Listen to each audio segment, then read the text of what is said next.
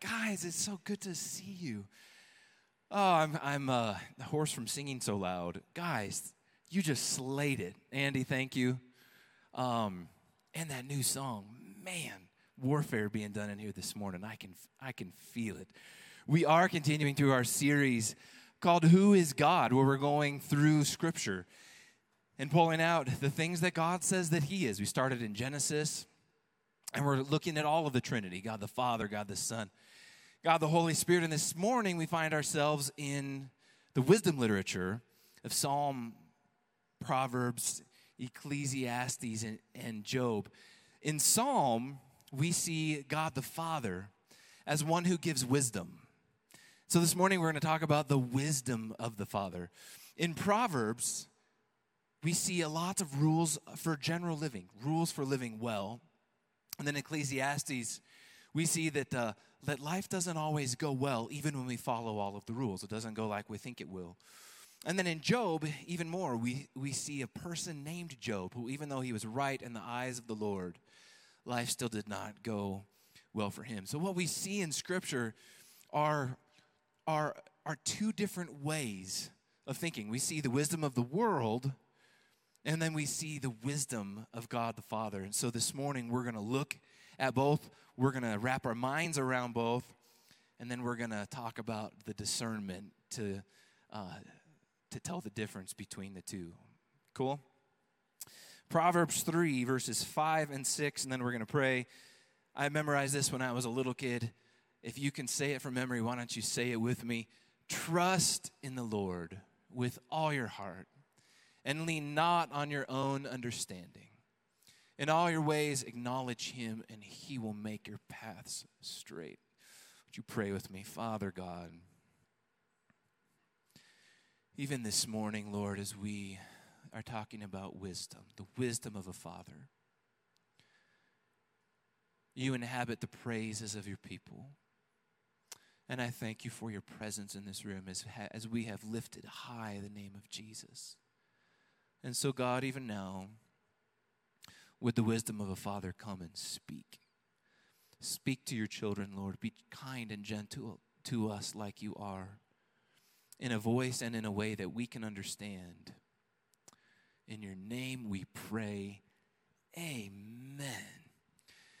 Guys, in high school, this is a high school story, so buckle up and give me a lot of grace.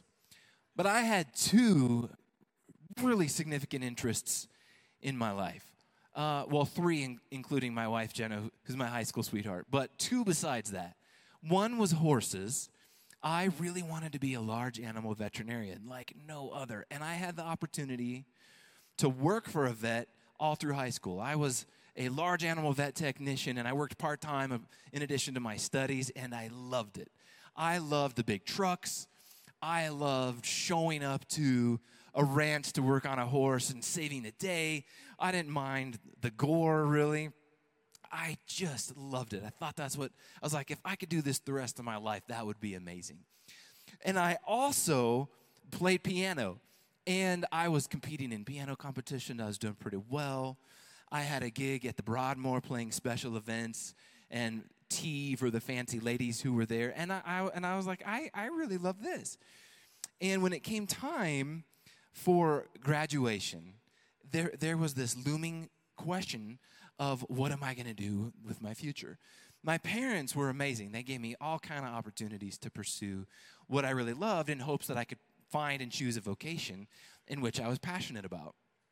And so, guys, I was conflicted because if you've been where I am, you know, graduation is drawing near, and I still don't have any clarity into the future. And so, you know, I'd go to the Scriptures, because that's what you're supposed to do, and I would, in essence, do like a word search on college. And I'm flipping through Scripture, and I'm like, there are no verses on college. And then I'm flipping through Scripture, and I'm like, but there are no verses on like I can't. I'm like, God, I know that you speak on this, but I'm not getting anything from this. And then I had friends and mentors who would say, well, you just need to pray about your future. And my first reaction to them seriously is like, I'm not an idiot. Like, I've been praying about my future since I was 5 years old. You know, help me not get in trouble. Help me, Lord Jesus, please help me do good on this test. And Lord, help me not die before I get married. I had my reasons, okay? And I was like, I am praying about my future. I was like, and I'm still getting nothing. So I found 4 universities that I thought would further my career in either of these paths, were I to choose one. And I decided to let the admissions department at one of these 4 universities choose my future for me. So I applied to all 4, and you know how they say when the packet is thick, it's good news, and when it's thin, it's bad news? Well, they were all thick packets. And I was like, my parents were thrilled. They was like, this is amazing. Like, you got into 4 of your colleges that you chose, even though I got a 19 on the ACT. They were like, there's still, both times. And true, that's actually true. It's not funny, okay? Some of you guys are actually just smarter than I am, okay? And so, but I was not, but I, is a 19 bad? Okay, it's pretty bad. But I was frustrated because I was like, I still have to decide. So my parents were like, they helped me kind of reason my way through it, and were like, well, this one makes the most sense, and it's the most scholarship on this one. And so I chose Belmont University in Nashville, Tennessee, to study music. And I felt like it was a loss on the side of horses, but I was like, God, I'm trusting my future to you. that was that kind of funny? Okay. So then I was like, and my thought was like, when you choose the step to the future, like you step onto the conveyor belt of your future, and you just kind of go in that direction, and then there are no other major decisions, and all of life just kind of gets added to that. Well, no sooner had I got to Nashville, Tennessee, where I realized like this is the first of like a trillion infinity decisions. So I got to decide my meal plan. I don't know. I got to decide my dormitory situation, where I'm going to live. Am I going to live on campus and I'm like, I don't know. And I'm overwhelmed with information. And how in the world am I going to make this decision? Maybe this is you, where you find yourself at a crossroad and you have no idea what to do. The world would say, well, and wisdom of the world to say, well, you know, I personally hate this mode of making decisions. We're like, well, make a list of all the positives and make a list of all the negatives, and if the positives outweigh the negative, I'm like, that doesn't feel good to me at all. And but then there's other wisdom of the world, which you know what it is. You're thinking of it in your head right now, because some ornery relative and some fearful relative told you what it was, and it was like, well, that one seems the most promising. That one has the best 401k. That one pays the best. You know, and they start thinking through like, well, what does your heart tell you to do?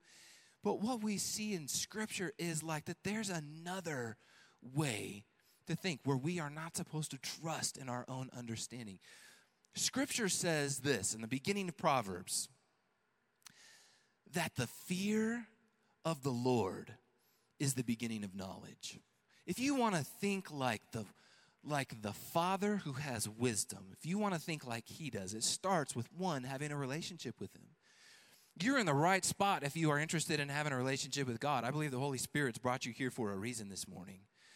And maybe you're trying to reason your way through life, and this is an opportunity for you. At the end of the service, come talk to one of us today and say, I need a relationship because I want the wisdom of the world. It doesn't seem to be working. Scripture also says this, that we are supposed to hide God's word in our hearts, and that His word it's a light unto my feet. It's a light unto my path. That we're supposed to hide His word in our hearts, that we won't sin against God. Psalm 119 is full of how important Scripture is for us to saturate our lives and feast on the wisdom of God. Paul sums up these verses so well, and he sums up the difference between the wisdom of the world and the wisdom of God the Father in this way. Do not deceive yourselves. This is from Corinthians, 1 Corinthians 3. If any of you think you are wise by the standards of this age, you should become fools so that you may become wise. For the wisdom of this world is foolishness in God's sight. So how in the world do you know? Because sometimes the wisdom of the world actually makes sense. I never forget my older brother.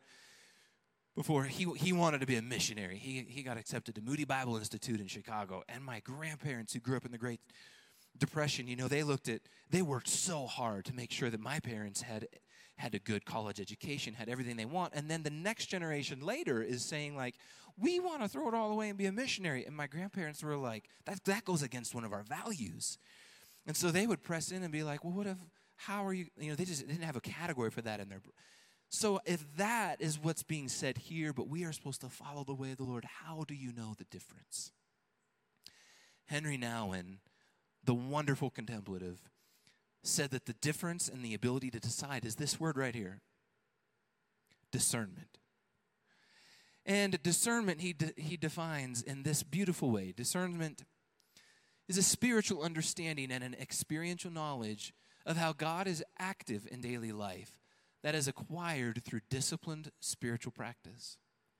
Discernment is a faithful living and listening to God's love and direction so that we can fulfill our individual calling and shared mission. Isn't that incredible? I want that. He wrote a full book called Discernment. If you're facing a crossroad right now, you should buy it. And he lists 2 primary ways that we discern. The first one is this: we discern in community. The wisdom of the Father is brought to us through others. See, we can't discern in a vacuum. We live in an age where we pride being alone by ourselves. We buy a house in a subdivision, and we take our cars, we drive into our driveways, and then we even lower the garage door before we step out of the car, lest our neighbor come over. Guys, neighbors are inconvenient. But we live in a society now where we can order everything on Amazon and it comes directly to our door. And when the delivery guy rings our Ring doorbell and it makes that goofy sound and then it appears on our phone, we can look and say, oh, thank God it's just the Amazon man. I thought it was going to be someone I actually had to talk to. We live in an environment where we seclude ourselves and we think that we're better for it. But Nouwen is saying that we need others. We need church where we can come together and say, hey, and we can bounce the idea off of somebody and say, hey, are you thinking this way? Do you think this is from the Lord? We need others around us so that we can ask for advice. I was thinking, I had coffee with Glenn Smith the other day, and he's a man of wisdom. We're sitting there, Glenn works with other pastors, and one of the reasons I want Glenn in my life is because I don't want to be one of the statistics of a pastor, of a moral failure, or someone who made a wrong decision. And so Glenn works with pastors, and he's telling a story of one of the pastors that he was working with where God gave him a vision of this man. And the vision was that this man had a relationship, and this relationship was going to literally ruin his ministry. And so Glenn was burdened for this man and told the story of how he shared this information. And then I said, Glenn, I want someone like that. And Glenn puts his hand on my arm across the table. And then he said this. He said, God will always warn you. You need people around you because they will warn you. And Nouwen says it this way, that God will speak to you through the people who speak to you about the things of God. So you need the people in your life who can speak to you about the things of God. You understand? I'll never forget. I had an older friend in our church. We were ministering at a church in Boulder, Colorado, for many years, and Brad Prill was one of, in my mind, really successful guys. If you remember in the 80s, Kentucky Fried Chicken and Pepsi went through a huge slump. I don't remember what it did, but he was on the marketing team that came up. This is a boring story, so I won't bore you with it, but it's funny because he wrote a jingle that revolutionized how the Kentucky Fried Chicken culture in their stores was ran, and then brought Kentucky Fried Chicken went right back up again, and he just rode the wave with it. And so he was not, so in my mind, and I just knew him, he was kind, gentle. He had gray hair, so I was like, that's the crown of wisdom for the wise. He's wise too, and the whole KFC thing. So I said, Brad, I need your advice. We were struggling with knowing what the path and the future held for us, and I said, can I buy you coffee? So we go to a coffee shop in Boulder, and I lay out everything. I said, Brad, Brad Prill was his name. I said, Brad, I've done this. There's a leadership book, recommended this, and so I did this. And in my mind, I'm thinking I'm feeling pretty good about myself because I've done everything there is to do. And then I pause, waiting for him to be like, good job. And he goes, and he kind of twists his face up a little bit.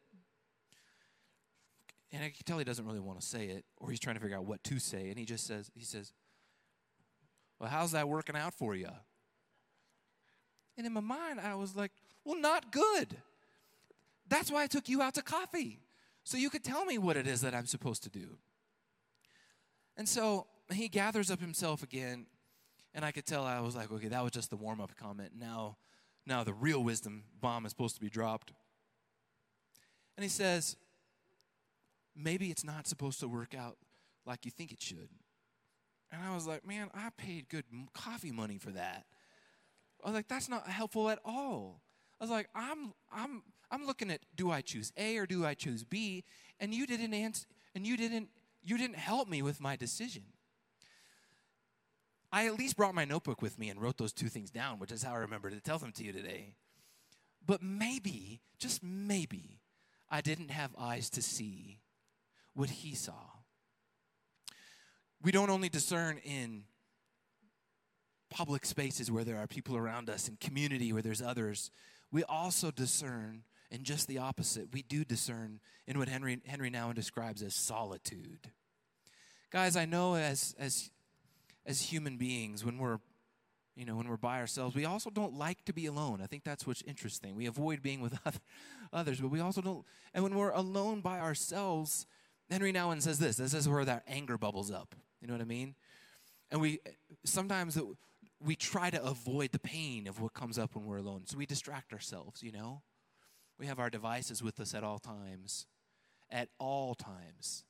So that when that thing comes up, oh, it's easy. We can either, and we say that we're being efficient with our time, but really we're scrolling and we're distracting ourselves from something.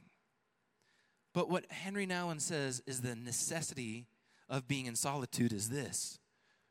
We keep running away from the present moment. We try to create experiences that make our lives worthwhile, so we fill up our time to avoid the emptiness we otherwise would feel. When we are truly listening, we come to know that God is speaking to us, pointing the way, showing the direction. We simply need to learn to keep our ears open. Discernment is a life of listening to a deeper sound and marching to a different beat, a life in which we become all ears. That resonates with me because of the times where I fill my schedule, where I fill my mind with things that I think I'd rather think about. But there's a call to become all ears so that we can see what's going on all around us. I love this story in 1 Kings chapter 19. I like Old Testament stories. And in this one in particular, it's about Elijah. If you have your Bible, you can open it. The story will also be on the screen. But the backstory to this is Elijah is a prophet. Scripture said he was the last prophet of God. And he puts together a showdown, a competition with the prophets of Baal. And he says to the 450 prophets of Baal, you build a wood altar to your God, and I'll build a wooden altar to my God. And we'll both call down fire, and whoever's God burns up that altar is the one true God. And so the prophets of Baal build their altar, and they call down fire from heaven, and the altar does not burn. And then Elijah gets up, and first he douses the altar with so much water that there's no way that this thing can burn. And he calls down fire from heaven, and the whole thing gets scorched and burned up, as well as everything around it, including the 450 prophets of Baal. And Queen Jezebel is livid, and she makes an oath to kill Elijah. And so Elijah is running for his life, and yet again finds himself at a place of unknown, a place of fear, and a place of crossroads. And he lays down and he wants to die. And so God meets him in this place of being at the end of himself, where he is frustrated. It's a crossroad. And what God says to him, in verse 11, you can see it on the screen. The Lord said, "Go out and stand on the mountain in the presence of the Lord, for the Lord is about to pass by." He says, "I'm about to show myself to you." Then a great and powerful wind tore the mountains apart and shattered the rocks before the Lord. But the Lord was not in the wind. After the wind, there was an earthquake, but the Lord was not in the earthquake. After the earthquake came a fire, but the Lord was not in the fire. And after the fire came a gentle whisper. When Elijah heard it, he pulled his cloak over his face and went out and stood at the mouth of the cave. And a voice said to him, "What are you doing here, Elijah?" He replied, this is what he did. "I've been very zealous for the Lord God Almighty. The Israelites have rejected your covenant, torn down your altars, and put your prophets to death with the sword. I'm the only one left, and now they're trying to kill me too." And the Lord God said to him, "How's that working out for you, Elijah?" He said, "Go back home. Go back the way you've come." See, when I go to Scripture, when we go to Scripture, we start looking, we look through all the important parts. We look for God to show himself to us in the wind and the earthquake, because those are profound. Surely that's what God is in. Those defining moments of our life, the mountaintop moments of our life, surely that's when God is showing himself to us. But God reveals himself to us in a gentle whisper with himself. So when we go to Scripture and we say, "God, where should I move?" He says, "I will never leave you nor forsake you." When we go to Scripture and we say, "God, would you provide for me?" He says, "I will provide for all of your needs." When we say, "God, show me the way," he says, "I'm the way, the truth, and the life. No one comes to the Father except for me." Jeremiah 6:16 says this. This is what the Lord says. "Stand at the crossroads and look. Ask for the ancient paths. Ask where the good way is. And walk in it. You'll find rest for your souls." Pastor Andrew has this is a shameless plug because I'm really just a fan, but he has a book coming out in the fall, and it's so good, and I got to read an advanced copy of it. I'll sign it for you if you want. And he has this quote about this verse, and it's this: "The paradox of the crossroads is that the only way to go forward is to go backward, to return to your roots, to the wisdom you once knew, but had somehow forgotten." If you will indulge me for a second, I would love to tell a story of where we have seen the wisdom of God, the wisdom of a good, kind Father play out in our lives that didn't make any earthly sense with the wisdom of this age. And if you've heard this story before, you can either memorize Scripture or you can go get a donut if you want to. But remember, I was meeting with Brad Prill in Boulder. Well, what we were entertaining was a job offer that I had gotten from a church in Minneapolis. And this church offered great leadership that we were very interested in, and it just seemed like the right career move for us to step into.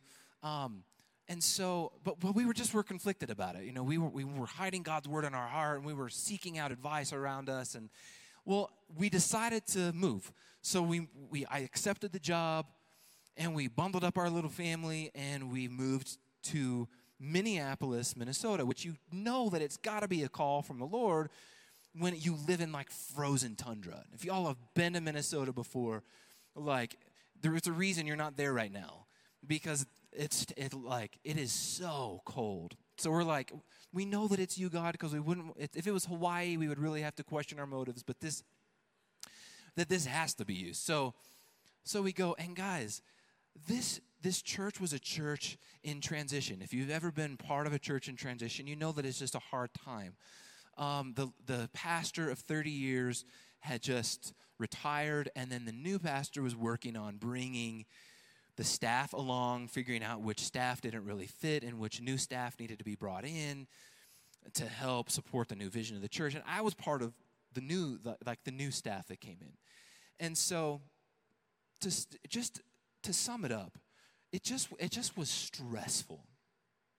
And I wasn't like the environment of the unknown of who's in and who's out, and guys, it just caused stress to build up in my body, and I wasn't handling it well. It started to affect our marriage. It started to affect my health, and our pillow talk at night. If you're married, you know what I'm talking about. Where you just kind of lay there at the end of the day, and you're like, "What was that? What was this day?" And we would say, we're like, did we really hear the voice of the Lord in this? And then we just would go to sleep being like, well, we haven't heard another voice, so we're just going to, I guess this is what we're supposed to keep, where we're supposed to keep at. So not long after, Jenna got pregnant. And I took that as like, oh, well, that's the answer to prayer. Like, you can't move when you're in the middle about to have a baby. Like, where's the pack and play gonna go? Like, you got to make sure you got all the prenatal appointments and you can't move when you're about to have a baby. So that means that God wants us to stay. And as soon as we found out we were pregnant, God pressed it very, very clearly on Jenna's heart that this baby was a girl, and we were supposed to name this girl Sage. And so here we go. Life at church is still stressful. Here I am saving the world through what all this church needs, and I'm gonna strap this church onto my back and I'll haul it into its healthy future. Until our world came to a screeching halt when Jenna went to a prenatal appointment, and she called me. I'll never forget the phone call, because she said the midwife can't find a heartbeat. And it was like this disguised terror in her voice. And the midwife said, well, she's presenting kind of strange, so why don't you go get an actual ultrasound? And then she just was using a Doppler radar. She's like, and that way we can really see. And so we load up all the kids in the car, and we go. And it was a day just like this, where the roads are icy, and it just was like, it just matched the day. Like, the weather just matched the dark questioning that's just seeping into our souls. And I'll never forget, Jenna sitting on the table and laying down, and then the ultrasound technician, poor ultrasound technicians, because they're not really supposed to tell you what's going on, but they know that we're waiting on bated breath for what? What do you see? And all she did was she took the probe and she just laid it down, and she says, it doesn't look good. I'm sorry.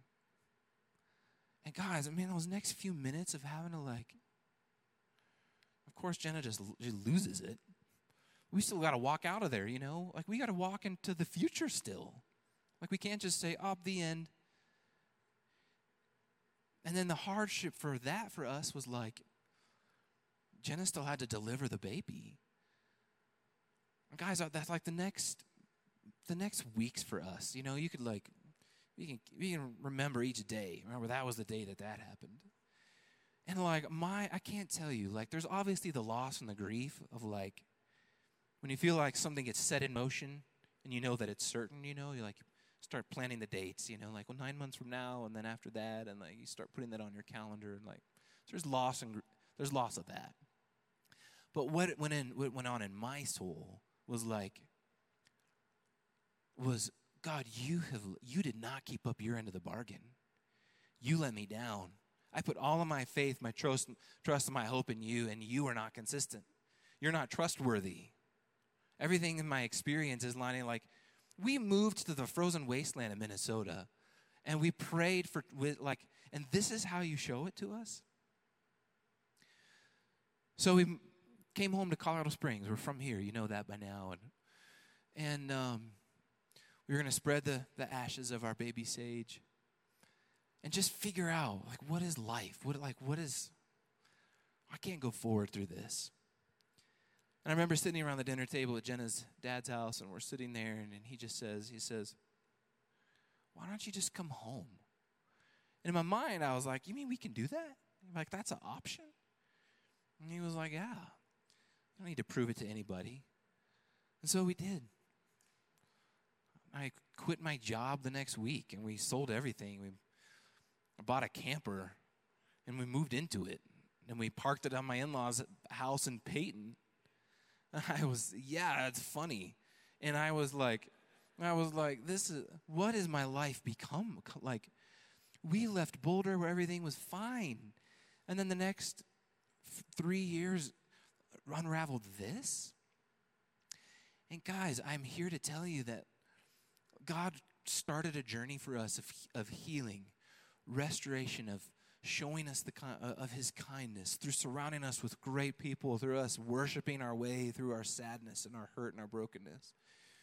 And it was in those times that we realized that, when God had said, I'm going to give you a baby and you are to name her Sage, that Sage literally means wisdom.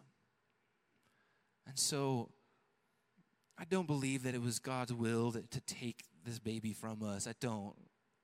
We live in a fallen world, and there are losses that we have that we cannot reason our way through, which is why Proverbs says, trust in the Lord with all your heart and do not try to reason your way through it.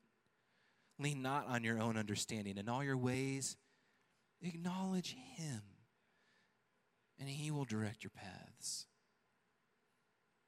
Guys, what Satan intends for evil, God intends for good, and he can use it. And what he might be doing in your lives, like I have seen him do countless time in my life, is just what Brad Pearl said. Maybe it's not supposed to turn out like you think it will. So keep on doing it. With that in our hearts, can you stand? And this is an opportunity for us. Some of you are holding a decision. Some of you are at a crossroads right now, and this is just a timely reminder for you,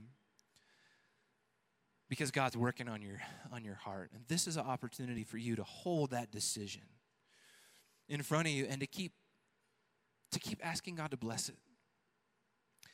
To keep asking God to baptize this decision and make it holy, to purify your motives and purify your decision. So even in this moment, would you lift it up to him and say, God, I don't know if I'm supposed to turn to the right or to the left. And would you hear his voice telling you, I will never leave you or forsake you? That when you stand at the crossroads, that you would remember the ancient paths, the paths that were good for you. Maybe that for you is just a path that led you to this place today. Maybe that path is a path of brokenness that's led you to a place of today. Would you remember that in your spirit?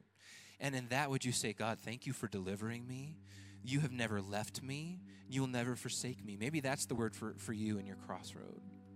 And then maybe there's some of you today who are leaning on your own understanding.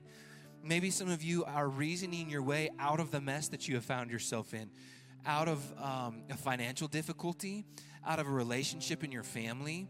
Maybe you said, if I can just try a little harder, maybe if I can just ask a few more people, read a couple more books. This is an opportunity for you to confess and say, God, I have been leaning on my own understanding, and I'm sorry. What does it look like to acknowledge him and for him to make your path straight? It's just that. Would you say, God, show me you? And instead of trying to fight your way through, would you say, God, be real? Be real. In an attitude of confession, why don't you recite this with me? Most merciful God, we confess that we've sinned against you in thought, word, and deed, by what we have done and by what we have left undone. We've not loved you with our whole heart. We've not loved our neighbors as ourselves. We are truly sorry, and we humbly repent.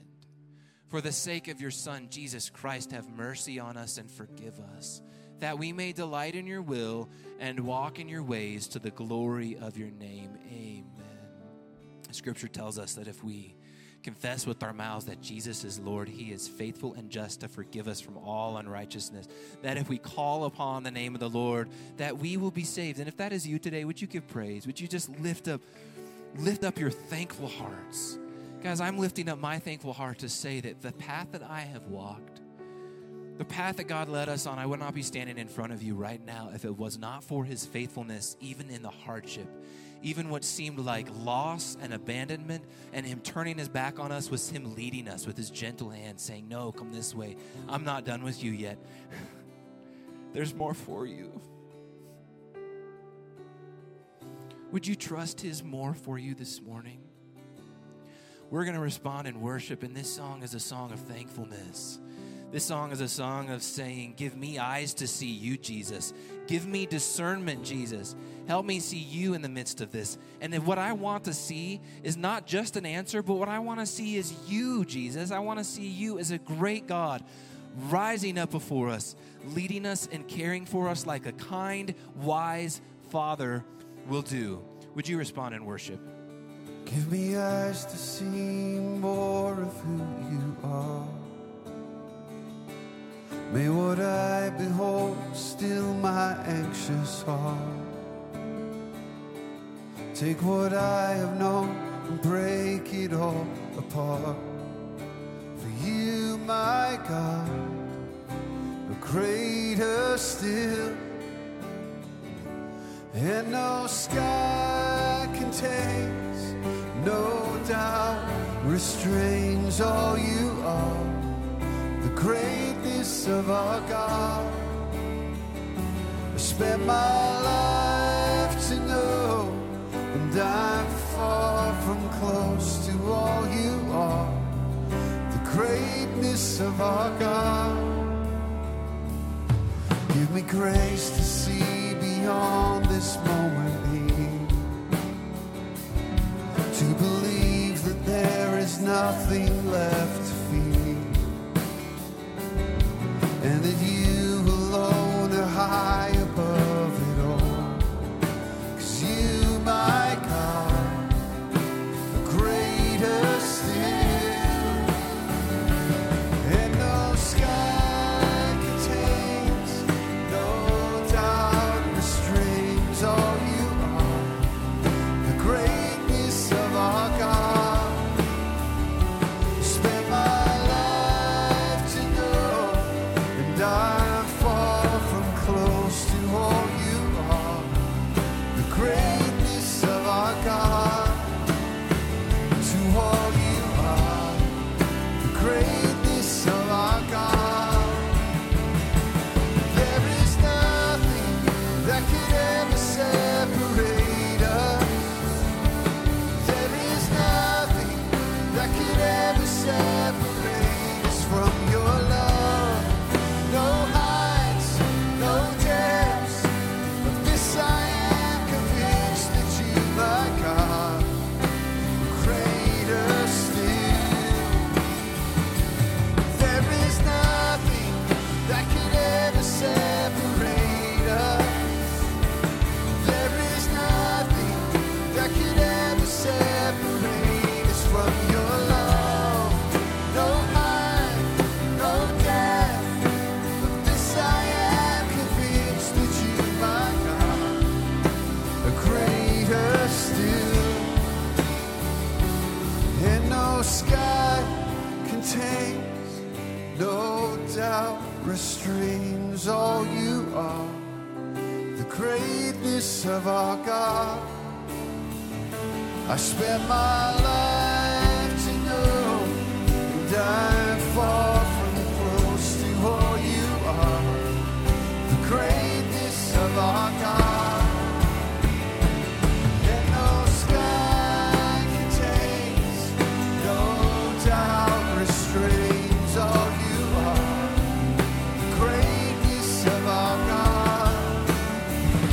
I spent my life to know, and I'm far from close to all you are.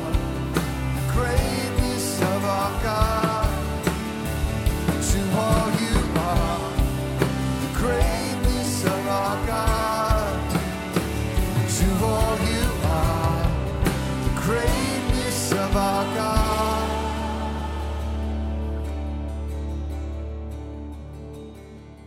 I want you to take your elements in your hands this morning, friends. We have so many questions for the Lord. What am I supposed to do? How am I supposed to spend my future? What are you doing, oh God, in my life? And I so appreciate what Colin shared this morning, because it seems to me that the answer that God gives us to all of those things is he gives us the gift of himself. And in the Gospels, something like 300 times, Jesus has posed direct questions about the law or the prophets, questions about this burning issue or that burning issue. And do you know that in the Gospels, he only directly answered 3 questions? And they're really significant questions that he answered. The first question that he answered was, what's the greatest commandment in the law? And you know his answer. Love the Lord your God with all your heart and all your soul and all your mind and all your strength, and love your neighbor as yourself. Second question, Lord, would you teach us how to pray? He says, oh yeah, I'll answer that one. When you pray, say, our Father who art in heaven, hallowed be thy name, thy kingdom come.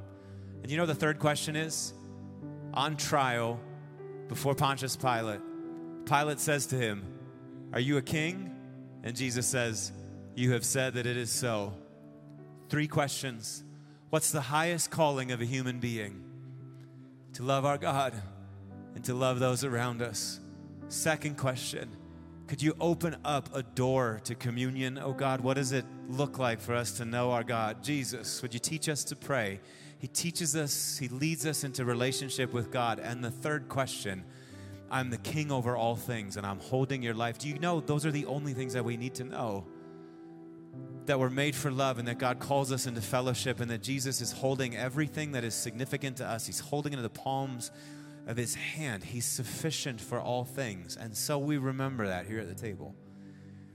That on the night that he was betrayed, after he'd given thanks, he took the bread and he broke it. Can we break it together? And he said, take this, all of you, and eat. This is my body. It's broken for you. Do this whenever you eat it in remembrance of me. So Jesus, as we come to the table, we acknowledge that there is no gift that you could give us that is greater than the gift of your own flesh, your own body. God gives himself to us. And that's not just enough, that's more than enough. And so we come to the table this morning with gratitude. Friends, can we take the body of Christ together?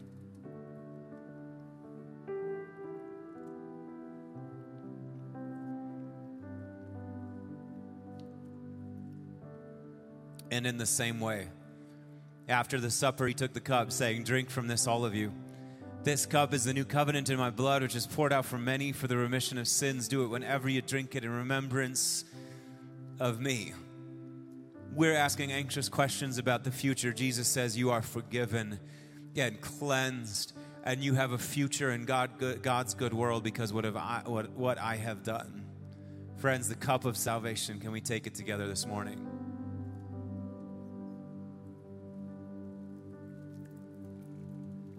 And let's respond with doxology. Praise God from whom all blessings flow. Praise him, all creatures here below. Praise him above the heavenly host. Praise Father, Son, and Holy Ghost. Amen. Hallowed be thy name. As you go from this place, lift up your hands and receive this blessing as you go. May the Lord bless you and keep you. May he cause his face to shine upon you and be gracious to you. May the Lord turn his face towards you and give you peace. In the name of the Father, and the Son, and the Holy Spirit, grace, mercy, and peace be with you. I'll invite our altar ministry team forward. If you have anything that you need prayer for, we'd love to pray with you. If you'd like to be introduced to or reintroduced to a relationship with Jesus, we'd love to lead you in that this morning. If this is your first time with us, head out to Connect Central. I'm headed that way right now. I would love to meet you, get to know you a little bit. Brothers and sisters, go in peace to love and serve the Lord. Stay warm and safe. We'll see you next Sunday.